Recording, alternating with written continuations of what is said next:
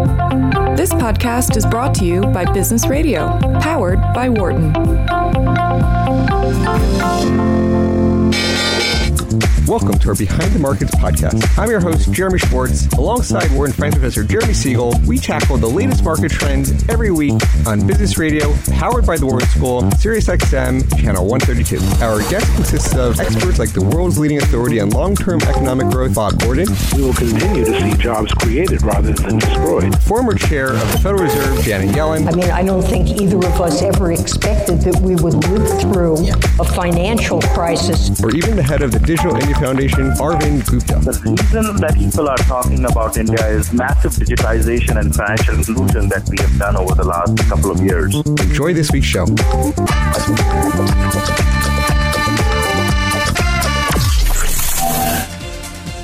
Welcome to Behind the Markets here on Business Radio, powered by the Wharton School. I'm your host, Jeremy Schwartz, Director of Research at WisdomTree, an ETF sponsor. My co-host is Wharton Finance Professor Jeremy Siegel, author of Stocks for the Long Run and The Future for Investors. Please note, I'm registered representative of Foreside Fund Services. Professor Siegel is a senior advisor to WisdomTree. Our discussion is not tied to the offer of investment products. And the views of our guests are their own and not those of WisdomTree its affiliates. We're going to have a great show today, very markets-oriented, big week, a lot happening. We had the midterm elections. Professor Siegel called it spot on, both with his outlook and exactly how he thought the markets would react. We had the Fed week. Professor, a lot to talk about. Well, how did you think the week went from the elections, and then we'll talk the Fed? Yeah, so as far as the market concerned, it was quite good. We talked about the fact that if the Dems had taken over the Senate, that would not be good. Of course, they didn't, and not only that, the Republicans consolidated their lead. Now, it looked like 54 seats yesterday, day before, but latest counts, the odds makers say it's going to be 53 for the Republicans. And that's still a decent gain and a decent margin. The number of seats by the net seats for the Dems in the House, 538, projected 30 to 32. That came close. It's now looking like 28, 29, and of course there's still a few seats that are very, very, very close there. So when the expected thing happens and worst scenarios don't happen, we got that relief value of 550 points. So major uncertainty out of the way. Again, in the long run, politically holding the Senate makes it easier for them to hold Senate in 2020, even if the presidency flips to the Democrats. And actually, odds makers say that's probably going to happen. It'll go with 2 years out. But if the Republicans can continue to hold the Senate, then they cannot reverse the corporate tax cuts that were enacted during the first half of the Trump administration. On the Fed side, saying nothing actually is hawkish. If the Fed has any intention of not moving in December, this is about the time they have to start talking about it, because clearly the market is overwhelmingly expecting it, and it is the procedure and intention of the Fed. They don't want to shock the market. When you take a look at it, there was virtually no change from the September meeting that they mentioned. And so they are on track for another December. Now, again, we still have, I think it's December 19th. We still have 6 weeks. We have another employment report. Christmas season might not be good, et cetera. But none of that looks like it's happening. Oil is coming way down. Gasoline's coming way down. Some of those consumer threats are coming down. So my feeling is that they are going to hike there, and I think that's one reason you got pressured on the market toward the end of Thursday and a little bit right now. It's interest rates in the short run. We had that 10-year tickle 3.25. That's the high over the last few weeks. If it breaks through there, then 350 would be the next route, and with corporate profit estimates coming down for 2019. We've said on this program for a long time they're too high. It's going to be challenging, I think, for big gains in equities. But I think that it's handled that sell-off very well, bounced back. It was really undervalued at that time. I see a choppy market till year end. Yeah, we had it's an interesting commentary there. We had Tom Lee from Fundstrat, former J.P. Morgan strategist, on last week. He thought he was wildly bullish. He thought we're getting 3,025 on positioning. That sort of people were sort of net short, the most net short since 2016, and that they're going to have to start catching up.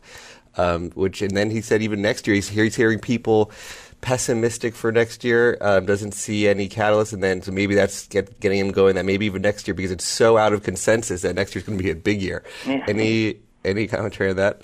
Yeah, well, how to look at 2019. I mean, wow. I mean, so many things can happen. I mean, I think the most important thing is, again, the long term that we've talked about now for a year and a half. We're generating 200,000 plus jobs a month with demographics giving us 100. It's eating into the unemployment rate. 3.7 is extremely low. 3.5 has usually been a trigger for pretty aggressive wage gains.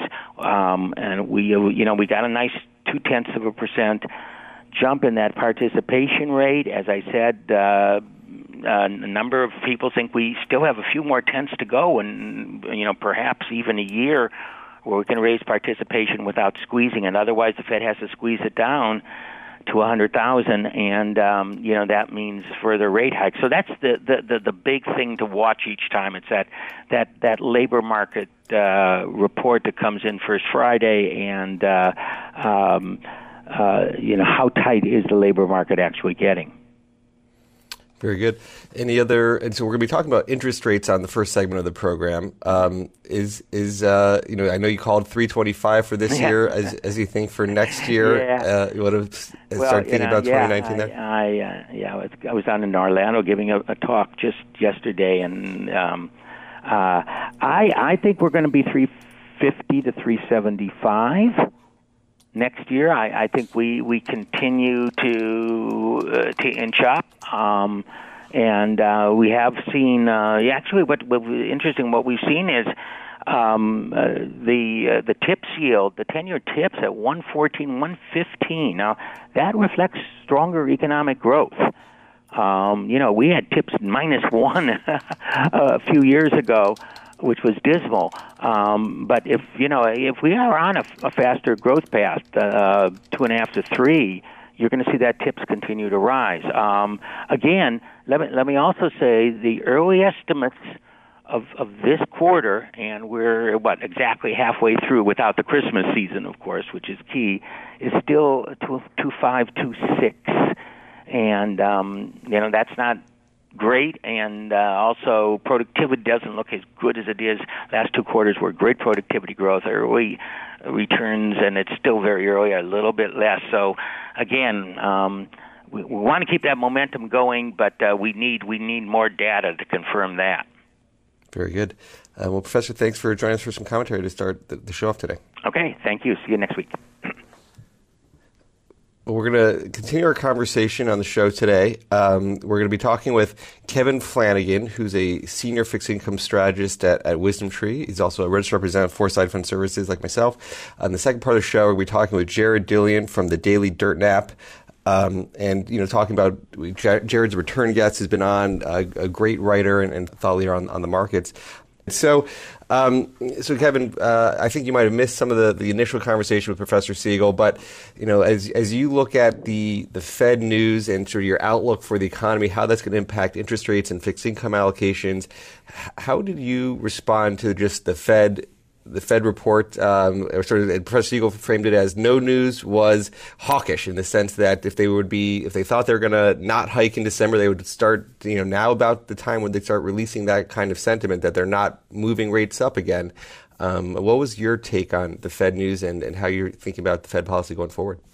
Yeah, I would agree with the professor. Essentially, no news is maybe more on the hawkish side, because I think, usually what they do in the beginning of their prepared policy statement is they acknowledge what's occurring in sort of the current economic conditions, and there was no mention whatsoever of some of the trail-off we've seen in a variety of the housing data that have come in over the last few months. Obviously, that's been a result of the rise in mortgage rates. You're looking at 30-year conventional fixed rates now hovering around the 5% area, and I think the fact that they excluded that was the Fed's way of perhaps sending a message to the market.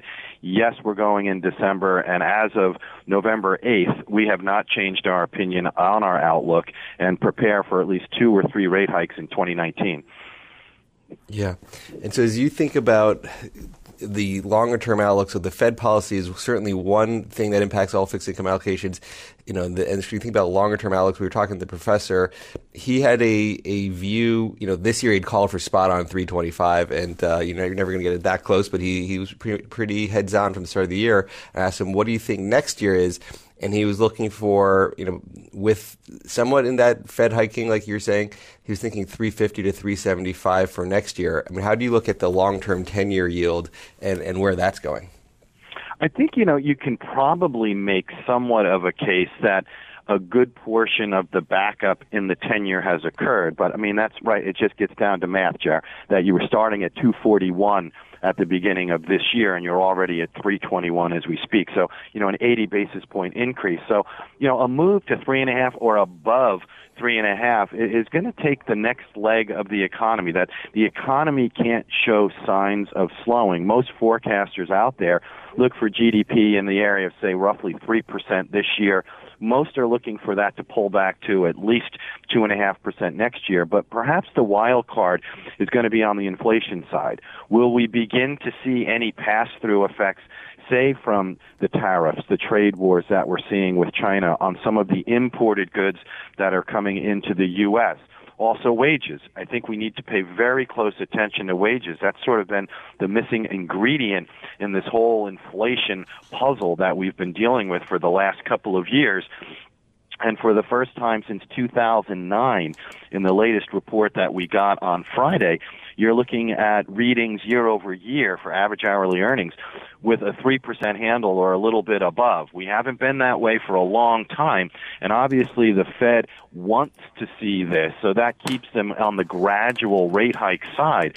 But if you were to get surprises, say, in the consumer price report, the core measures, if you were to get surprises to the upside in wages, does the Fed then, become a little bit more aggressive? Right now, a lot of the commentary seems to be pointed along the lines that the Fed will go December, March, and June of next year, and then take a pause because the expectation is the economy is going to start showing signs of slowing.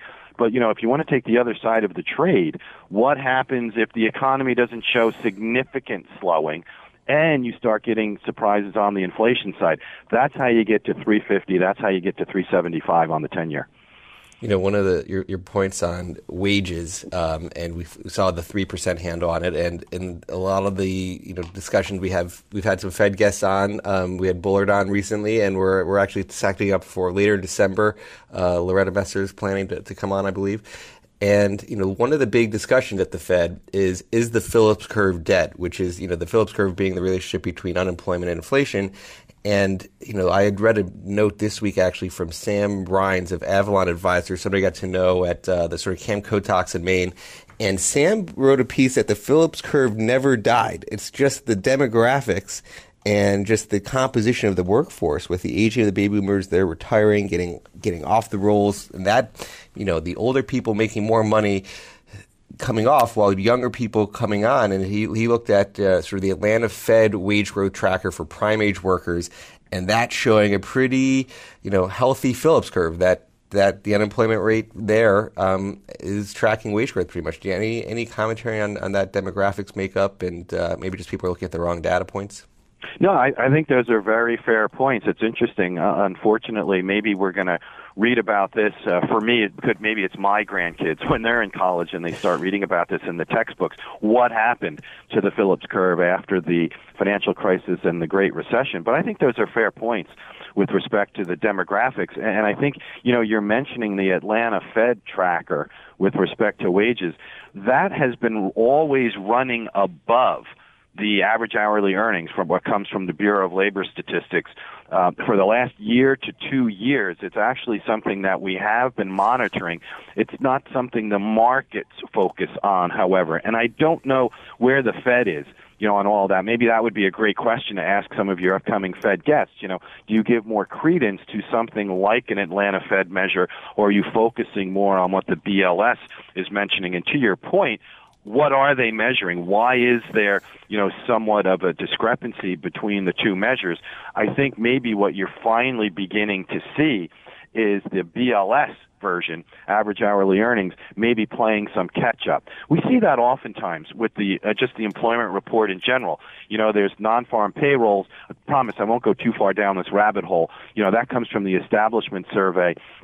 And then you have civilian employment, and that comes from more of the population type of survey. They don't always jive on a regular basis, but they tend to come together. And maybe that's what, after a bit of a lag here, we're going to begin to see that the BLS measure, average hourly earnings, is going to start playing catch-up to what the Atlanta Fed statistic has been showing us.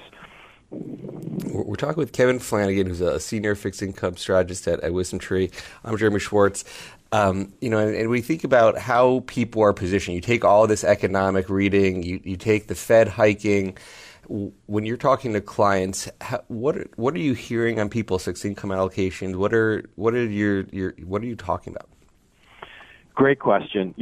Because we've gotten to the point here where there's been just ongoing discussion where that 10-year Treasury rate's going to go. Something we only focused on the upside. What about, to say that phrase again, the other side of the trade? What about, say, a surprise from China on the growth front, meaning a negative surprise? What happens in the Italian budget saga? We just had news yesterday coming from the EU. They're actually, showing their displeasure with the Italian economic forecast in terms of their, debt with respect to GDP, and they see it abrogating that magical 3% mark, in the next year or two.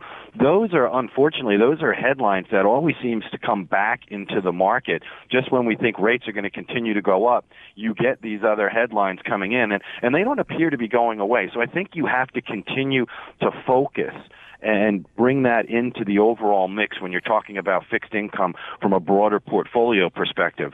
One of the strategies I think that we would tend to have a high conviction on would be looking at Treasury floating rate notes. And what's interesting is that they've been around since the beginning of 2014. A lot of investors or market participants are not aware of it. Like, you have these conversations and you say, are you guys aware that the Treasury issues floaters? And oftentimes, I would say at least 2/3 of an audience was not aware of it. And they're an interesting product because they are pegged to the 3-month Treasury bill. So essentially it resets with the weekly 3-month T-bill auction. So you're getting Fed protection. So in other words, this is getting it all back, right, to how we began talking about the Fed. If you think the Fed's going to raise rates 3, 4, maybe even 5 more times, say between now and 2020, this is probably a strategy that you want to continue to pursue. You don't really show much concern where the 10-year yield's going to go, because this is going to be pegged more to that front end, to what the Fed's going to do.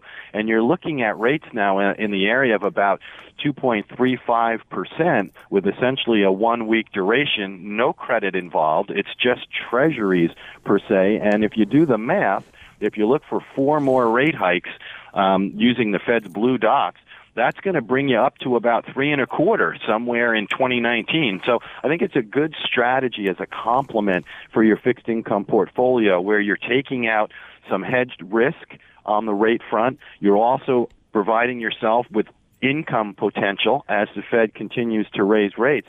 And I think another important part of this strategy is, for the first time in quite some time, you're seeing negative readings in fixed income. You just look at the Barclays Ag, being down about 2.5% to 2.75% this year. You may begin to see something you haven't seen in a number of years, and that's tax loss selling in fixed income and reallocating some of those proceeds, say, into a Treasury floating rate strategy. That's interesting, Kev. I've been with you in those rooms where you sort of ask how many of you know that the floating rate treasury exists, and seeing very few hands raised, which is, it was that new security issued first time, I think, since 1997 when they issued TIPS. And so a lot of people think about TIPS as being a nice inflation hedge, but you also think these floating rates offer just another different proxy for inflation. Maybe you sort of talk about the differences between TIPS and floating rates and sort of tracking or hedging against inflation. Yeah, so TIPS are used as a rate hedge strategy because the general or conventional wisdom was that higher inflation is going to give you higher interest rates. So what you're doing is trying to take two birds with one stone there, right? But the problem is with TIPS is it's still a real yield fixed instrument. It's not floating, it's fixed. That's the important difference, and the duration tends to be, a little bit further out there. So there is going to be some rate sensitivity for real yields. And if you actually go back and you look at the performance between Treasury floating rate notes and Treasury TIPS over this cycle that we've seen where the Fed has begun to raise rates and now the 10-year Treasury is beginning to move up as well, you do see the floating rate strategy outperforming. And I think those are the two key reasons why. One is floating, one is fixed. One has a 1 week duration. The other, if you look at overall, I think on the indices, it's probably somewhere around 5 to 6 years in duration for TIPS. Yeah, it's interesting. I mean, we have seen a backup in real yields. So if you look at the 10-year TIPS yield, I see just since August, we were at 70 bips on the 10-year. Now we're at 115. So you're definitely seeing a 45 basis point increase in yield. So going forward, you're getting a little bit more compensation today. These are probably the highest numbers you've seen, probably in a long time. But the TIPS indexes this year are down, like you're saying, like at the ag, the TIPS index is down 2.5%, where, sort of that short duration side, just sort of moving rates up with inflation is sort of a more interesting payoff there. Yeah, and it's funny too because there's even other short duration strategies, just say looking apples to apples, in the Treasury arena that will focus, say, into 1 to 3 year maturities or things along those lines. And once again, it gets back to they're still fixed rate securities, and they're still going to have an impact on them from what the Fed is doing. So if the Fed is raising rates 75 to 100 basis points this year and another one coming, now you may lessen the blow than if you were further out on the curve, but you're still going to have that tie-in to what the Fed's doing, and you can have, underperformance, say, versus a floating rate strategy. Now, one of the things, the security itself, since you say a lot of people haven't heard about it, maybe there's a few interesting attributes that I always find confusing when you read about it, which is you have this floating rate aspect that resets every week. So you sort of talk about what's going to reflect the Fed's thinking and sort of moving ahead of even the Fed, because it bakes in some expectation of what is the Fed going to do. But it's actually a 2-year instrument. So maybe sort of talk a little bit mechanically, like what is it that a floating rate treasury that they start issuing is? Yeah, you're absolutely right. It's a 2-year floating rate note. So it floats off of the 3-month weekly Treasury bill auction. So it's not LIBOR or the new LIBOR, which is now SOFR. Maybe that's time for another show down the road. This is going to be based just strictly on the 3-month T-bill. They're auctioned every month of the calendar. And the first month of every calendar quarter is a new issue. And then they reopen the Treasury, the following 2 months using that same issue. So in terms of liquidity, you're talking about, issues now, especially with the new supply considerations that have come into being in Treasury, increasing supply in this area as well. Roughly in the area, say, of $55 billion per issue that are out there. So it's become a very nice alternative, I think, for investors to look at. And if you go life cycle to life cycle, let's just bring it back a little bit to what you were talking about with TIPS. So if you were to go 4 years into the TIPS life cycle, which is where we are for floating rate notes, the amount outstanding in floaters is about 3 times the size as it was in TIPS. So there has been, some people coming in saying to you, well, I remember TIPS had a slow start. No, floating rate notes are not off to a slow start. they are actually an active part of the Treasury's overall financing mix. And as I mentioned before, they just announced on Halloween they're going to increase issuance by another $1 billion as we continue to try to fund the increasing deficits as we see going forward. So the rate then, when you get the actual auction, there's going to be a little bit of a spread versus that 3-month bill based upon supply and demand at the auction for the actual floating rate note. That's on average been about an increase of 5 basis points. So usually, back of the envelope, if you want to see where a 2-year floating rate note is going to be, look at the latest weekly 3-month T-bill auction, add, say, roughly 5 basis points to that, and you'll probably come up with a good shot of where you're seeing that yield, which is now about 2.35%. We're talking with, again, Kevin Flanagan, Senior Fixed Income Strategist at WisdomTree. Coming up is going to be Jared Dillian of the Daily Dirt Nap. And Jared has been writing a little bit about credit. And I know, we've been focused on the floating rate treasury because you think that's sort of your highest conviction idea. But if you think about sort of the credit cycle and where we are, it's been a very benign credit environment. You haven't really seen lots of defaults. Spreads generally compressed. How would you describe both investment grade, high yield? How are you thinking about those markets? I know we're going to talk a little bit about that with Jared as well. That's a great question. That may be actually where this is all going in fixed income next. Everyone seems to be on the same side of the trade in terms of rate/duration risk, and the other part, obviously, for fixed income is credit risk. Where are we in the credit cycle?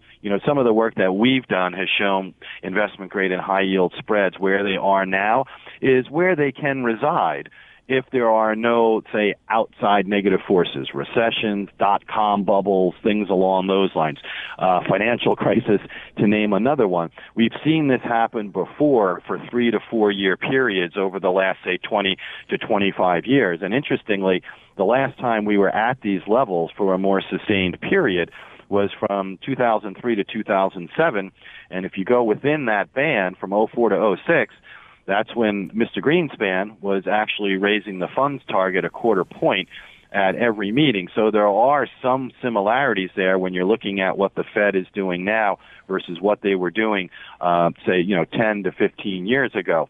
But I do feel that investors should begin to start thinking about credit quality, going up in quality, and not just looking at things from a pure market cap-based approach, which is really going to be focused more on debt issuers receiving the more weight in the index. I think you're going to need to see something a little bit more. Go under the hood, start looking at company balance sheets, and I think trying to be more selective in your credit exposure and your credit selections and your credit solutions as we move into 2019, because we are going to get to a point where you're going to start reading more about downgrade and default risk. Not there yet, but I think it's always good to be preemptive on that front and to be proactive. Don't wait for it to occur. Maybe start making some changes or reallocations prior. Yeah, that's it's interesting there. Any other, we've covered a lot of good ground. Any sort of closing thoughts or anything that we haven't covered that you want to bring some attention to? No, I think, we covered a lot. One thing, obviously, the midterm elections, everyone was focused on that, trying to determine where we thought the markets were going to go. And from a fixed income standpoint, we moved on pretty quickly. So, there was some volatility on Tuesday night following, the election results, but the bond market is back to operating as usual, looking at the fundamentals, looking at potential flight to quality from headlines abroad. So the bond market we knew prior to November 6th is back to where we're at right now. Well, Kevin, thank you so much for joining us for the show today. Thanks for having me, Jared. Appreciate it. Okay, we're going to have to take a short break, but we're going to continue our conversation, the post-elections, post-Fed meeting show this week. I'm Jeremy Schwartz. You're listening to Behind the Markets on SiriusXM 132. We'll be back after a short break. Welcome back to Behind the Markets on SiriusXM 132. I'm Jeremy Schwartz. For the next half hour, we're going to be talking with Jared Dillian, editor of the Daily Dirt Nap, a daily market newsletter for investment professionals. He's been publishing since 2008, The Days of Lehman. He's been on our show a number of times. Jared, welcome back to the show. Jeremy, thank you for having me on. It's always a pleasure to talk, get your sort of pulse connected into what's going on daily basis. A lot of interesting commentary that you produce. But we'll sort of dive into a lot of different themes and where you're going with both your newsletter and how you're thinking about giving people different advice. I know I'm following a few different segments of how you're branching out beyond even just the Daily Dirt nap. So we'll talk about that. But maybe just give us a quick read of what's been happening in the markets this week. We had the elections, a lot of reactions to that. How are you looking at the market setup where we are today and how you're reacting to it? Yeah, I mean, the midterm elections are being interpreted different ways by different people. I think it's a bit of a Rorschach blot. People are kind of getting what they want out of it. What I didn't realize going into it was that the market had sort of subtly priced in a worst-case scenario of a big loss of House seats of about 50 or 60 seats to the Democrats, and that didn't happen. So that was interpreted positively by the market. I mean, I have other observations about the elections, but they're strictly political observations. I think this doesn't fundamentally change the economic agenda going forward for the next 2 years. So, it's a little bit of a green light to buy stocks. And is there parts of the market that you like? I mean, it's been really a FANG-led market. October was nasty as you had this sort of rotation away from momentum in tech. Anything within or do you think now, if you're saying it's a green light to buy stocks, does it go back towards the tech momentum leaders? When I said that, I meant sort of in the very short term. In the long term, I think there's still some fundamental issues with the market. My concern is that momentum might actually be, as a factor, might be dead for a really long time. If you look at factor performance going back 10 years, I mean, momentum has massively outperformed and value has massively underperformed. And I just get the feeling that there's been a change in trend, and this is just, I can't quantify this. This is just sort of a hunch. And this sort of, from a fundamental standpoint, this kind of goes hand in hand with, if you look at what's in momentum, some of the individual companies are starting to run into a lot of fundamental issues. I mean, if you mentioned FANG, and there's always the possibility for antitrust action against Amazon or Google or Facebook, and I think the political pressure is ramping up on these companies. So, if I were to choose a factor to live in over the next, taking a long-term view over the next 5 years, I would not choose momentum. Yeah, no, we had a similar conversation last week. We had Tom Lee, a fund strategist, on a fund strat on the program, and he talked about this 10 to 15 year rotation going to asset-heavy value and sort of getting an inflation environment that value's been dead and sort of time to come back. And that's and obviously that would be good for the hedge fund world as well. The hedge fund world tends to be value stock pickers, especially the long short guys. And, that's been so out of favor for so many years. The hedge funds have really suffered. So I think people have been predicting a hedge fund comeback for a while now, but, now it might actually happen. So, beyond, the U.S., a lot of your commentary in the past is focused on the global markets. Do you have a U.S., one of the big narratives is that, the U.S. is also the last 10 years, like value's been lagging, momentum's been leading. The U.S. is sort of a momentum market and everything else is cheap and been lagging. Is there going to be rotation, to international, to emerging markets, or is it going to be the U.S. is going to be the main haven for everybody? Well, what's interesting is that if you take a look at interest rates, risk-free rates around the globe, 10s are at about 3.2% in the U.S. Canada is about 2.5%. France is 80 basis points. Germany is 40 basis points. Japan is 13 basis points. The U.K. is 150 basis points, and only Italy has higher yields. Italy has 10s at about 3.33%. So if I'm a fixed income manager, and I'm looking around the world, you can get 3% yields on U.S. 10-year notes, and that's, Italy's a basket case. Like that's not a safe yield. Like this is a safe yield in the U.S. That's high real interest rates. And the U.S. is a destination for capital from around the globe, and it has been for a number of years. And I wrote a piece recently, and I'm kind of struggling to figure out how or why that would change. I am sort of drawn personally to cheap stocks, and I put a pretty big bet on France around the election 1.5 or 2 years ago, and that worked out pretty well. But I would love to buy European stocks for their cheapness. But the U.S. remains the most attractive place to send money in the world. And outside of really big political changes, which could happen, but outside of that, I don't see that changing in the near future. Yeah, it's how do you make that call of what's going to be the catalyst, right? So all these markets, they end up being cheap. You say, oh, they're cheap for a reason, and their fundamentals are just deteriorating. Or does it get to such the point where the valuations become, attractive enough that you don't know what the catalyst is, but something's going to just become a little bit less scary, and things just start to move up a bit? Now, I wonder, that maybe the currency is a whole other question. We've talked about, at one point you like the euro, other points, you just buy the stocks and not take on the currency risk. But any thoughts about what the catalyst could be for Europe that gets it moving a little bit more in the right direction? My fear is that there might not be a positive catalyst. There might be a negative catalyst. Merkel is pretty much done in Germany, and I don't know what the outcome of that next election is going to be. But, Merkel, outside of Macron, is kind of the last globalist in the world.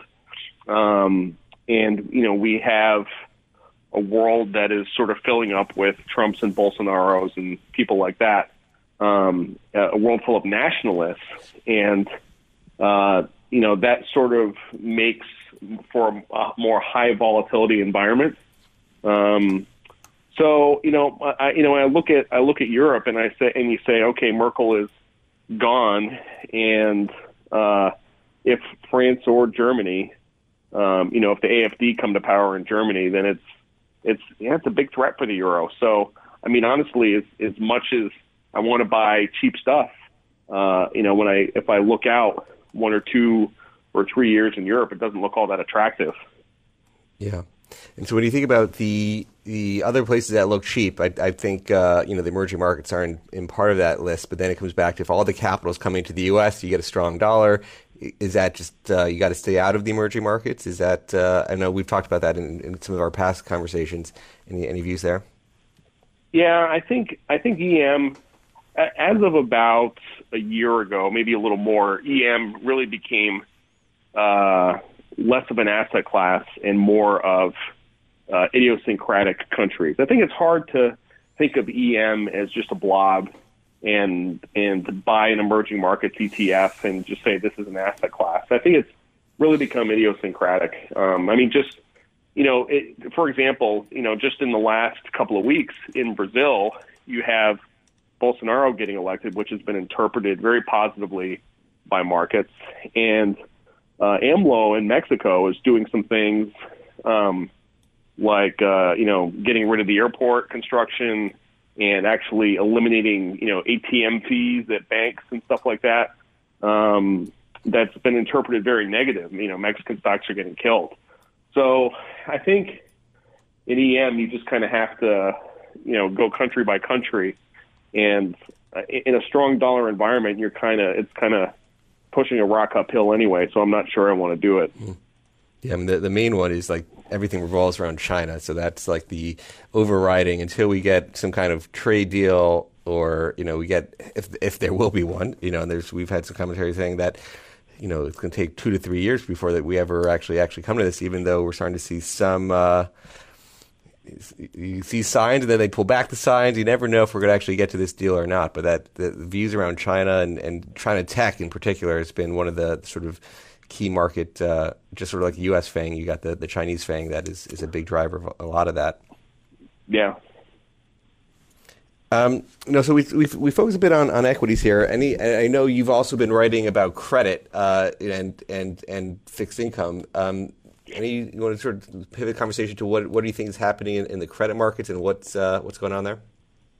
Yeah, I was around the time of the Lehman bankruptcy, of the 10-year anniversary. I got some calls from some journalists, asking for interviews, and I got a call from somebody at CNN, and this woman asked me. She said, it was just a really reasonable question. She said, what do you think we'll have another financial crisis? What do you think it'll look like? And I said, well, I don't know. I said, if we do have one, it's not going to be in residential real estate, because we already did that, and we put a bunch of safeguards in place to protect against that. I said we could have another one. I said I think the strongest candidate right now is U.S. corporate credit. We have $13.5 trillion corporate bonds outstanding, and the quality of these bonds is getting worse. The median rated corporate bond used to be an A-rated bond, and now it's BBB minus. Pretty soon, the median rated corporate bond will be junk. A lot of new LBO debt is coming to market at a low single B. And I think these ratings are actually being generous. I think they're sort of understating how bad the credit quality is, and you can look at, percentage of bonds that are Cov Light and stuff like that. It's definitely, the only thing that's been keeping this going is just incredible flows into credit. Like there continue to be deals every day. The deals are oversubscribed. There is a ton of money, and I think this is a function of years of QE and stuff like that. But a BBB credit with a 5.5-6% yield looks pretty good on a global basis. When I mentioned all those yields across the globe, like a 5.5 or 6% yield is pretty competitive, and people like it. So as much as people have been bearish on credit, it's kind of hard to be bearish on credit just because of the flows. You just have this wall of money that comes into it every day. Yeah. No, so let me just reintroduce. We're talking with Jared Dillian, the editor of the Daily Dirt Nap, produces a lot of great market commentary on a daily basis and even getting beyond just the Daily Dirt Nap for some of that distribution. I do think, we talk about where are yields going. We start off, the 10 years, 325 today. Can it get to 350? Can it get higher? But you have these global forces of, as to your point, that Japan, that Europe are in so much lower that is one of the constraints, is just how low the global yield is, not just what's going on in the U.S. Otherwise, you might say it's not just our QE; it's really there's still global QE and low interest rates pressures around the world. Yeah, I actually, there's a lot of people have sort of sweaty palms waiting for a bond bear market, and I'm just talking about absolute rates here, and I think that if you get a bear market in duration, it's going to be very subtle. It's not going to be fast. It's not going to be sharp. With 10s at 325, you get 10s out to 350, and there's a lot of buyers. 10s at 350, as you look around the world, look pretty attractive.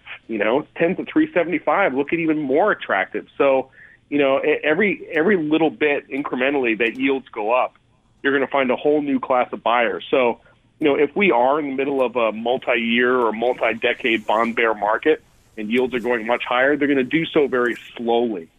It's going to take a long time, and I think that bond bears who are looking for a crash are going to be very frustrated.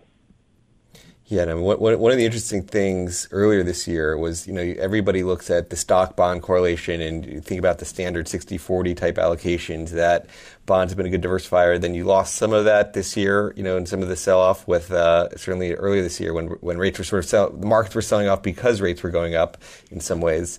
Do you think that's likely to be one of the next major drivers for the market down, is continued pressures, or do you think that we're going to get back to stocks go down, bonds go up, and offset that? I don't know. I think that increasing stock bond correlation has the potential to hurt a lot of people. Although, having said that, I think the average portfolio does not have a lot of bonds. After a 10-year bull market in stocks, I think people's allocation to bonds is pretty low at this point. But I would say broadly that stocks are overvalued, and I don't know if bonds are overvalued, but let's just say for the sake of assumption that they are. And hard assets are undervalued, commodities are undervalued. I could see a scenario where financial assets go down in value, stocks and bonds, and commodities go up in value. I can definitely see that happening, and I think that we're in the beginning stages of that. Yeah, that's one of those markets, again, sort of like where U.S. has been outperforming, international has been underperforming, commodities have been one of the the worst asset classes of the last 5 to 10 years. You saw a little bit of diversification from, say, like gold in October, where gold was up when the markets were selling off. How do you think, when you're starting to, beyond your daily newsletter on market commentary, you're also getting into more allocations, if I'm following some of your work right? Do you want to talk about what else you're producing outside of the Daily Dirt Nap there?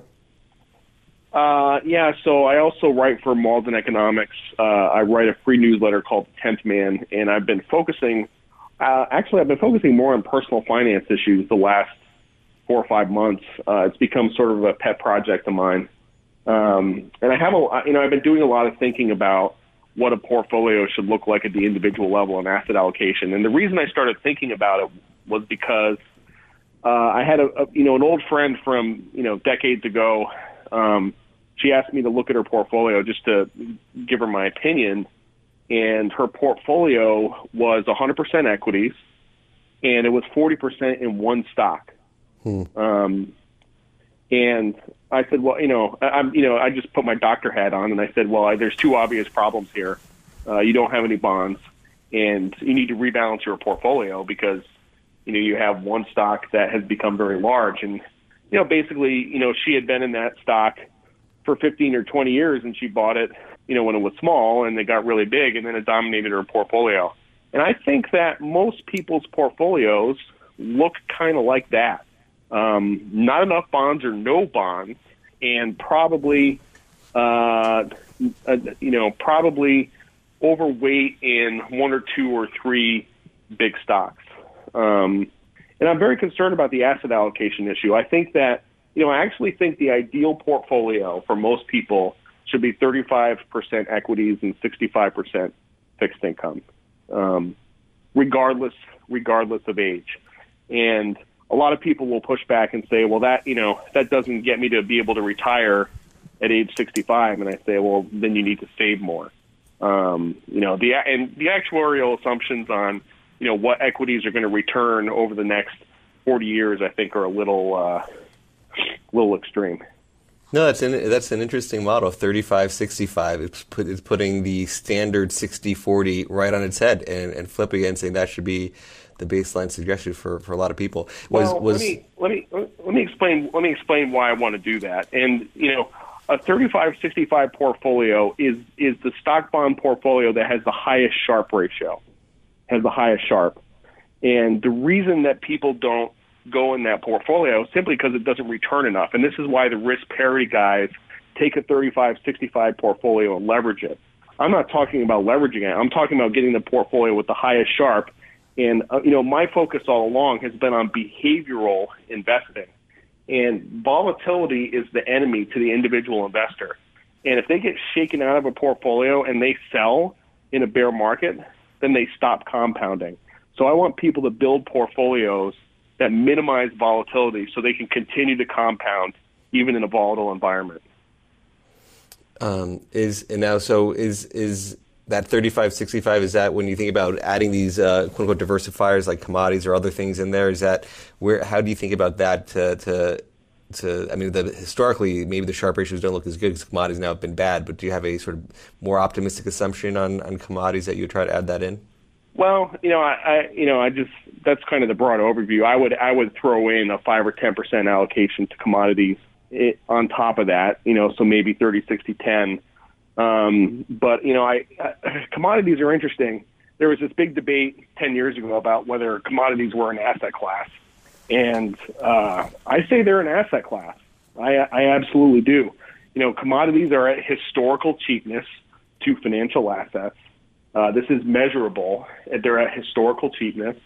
And I think, with the exception of maybe energy, you can look across and say, especially in agriculture, that, these are historically cheap levels, and you want to add them to your portfolio. So now, when you looked at your friend's portfolio and she had the 40% in a single stock, is her resistance? I imagine if she's holding it for 15 years and it was small, became big capital gains, doesn't want to pay the taxes and move on to diversify. Is that like one of her core conundrums? It was actually a 401k, so tax issues were not the issue. Basically, it was endowment effect.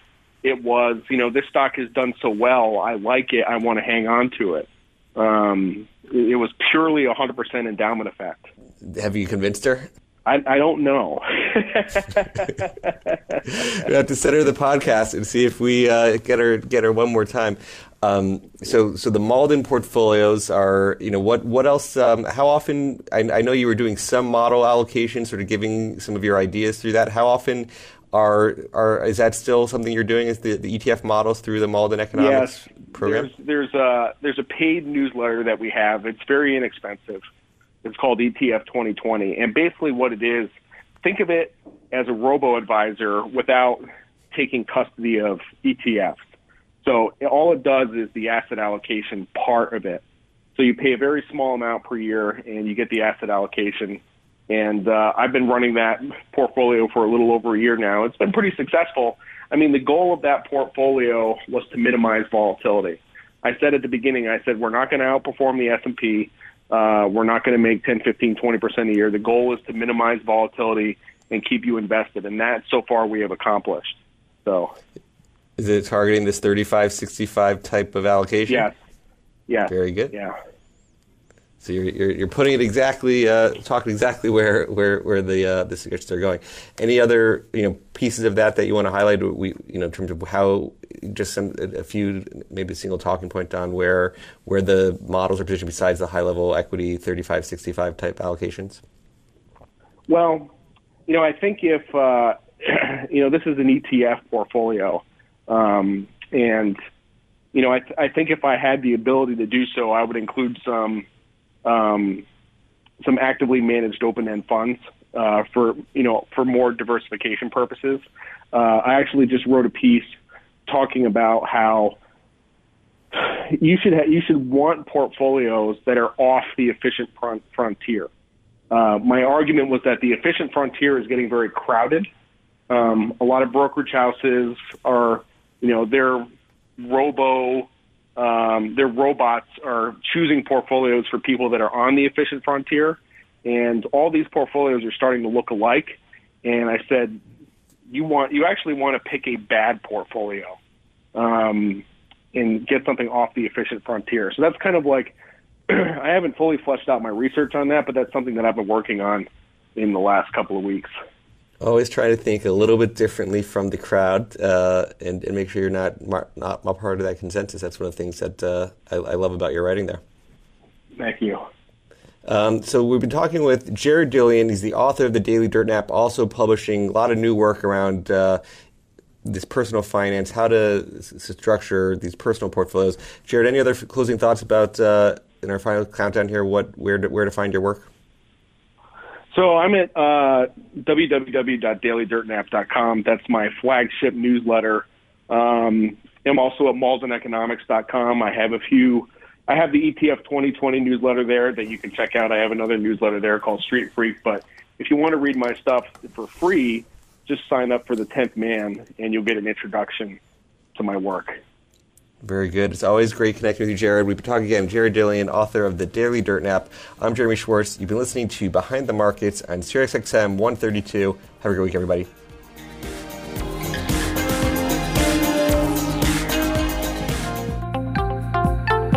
For more insight from Business Radio, please visit businessradio.wharton.upenn.edu.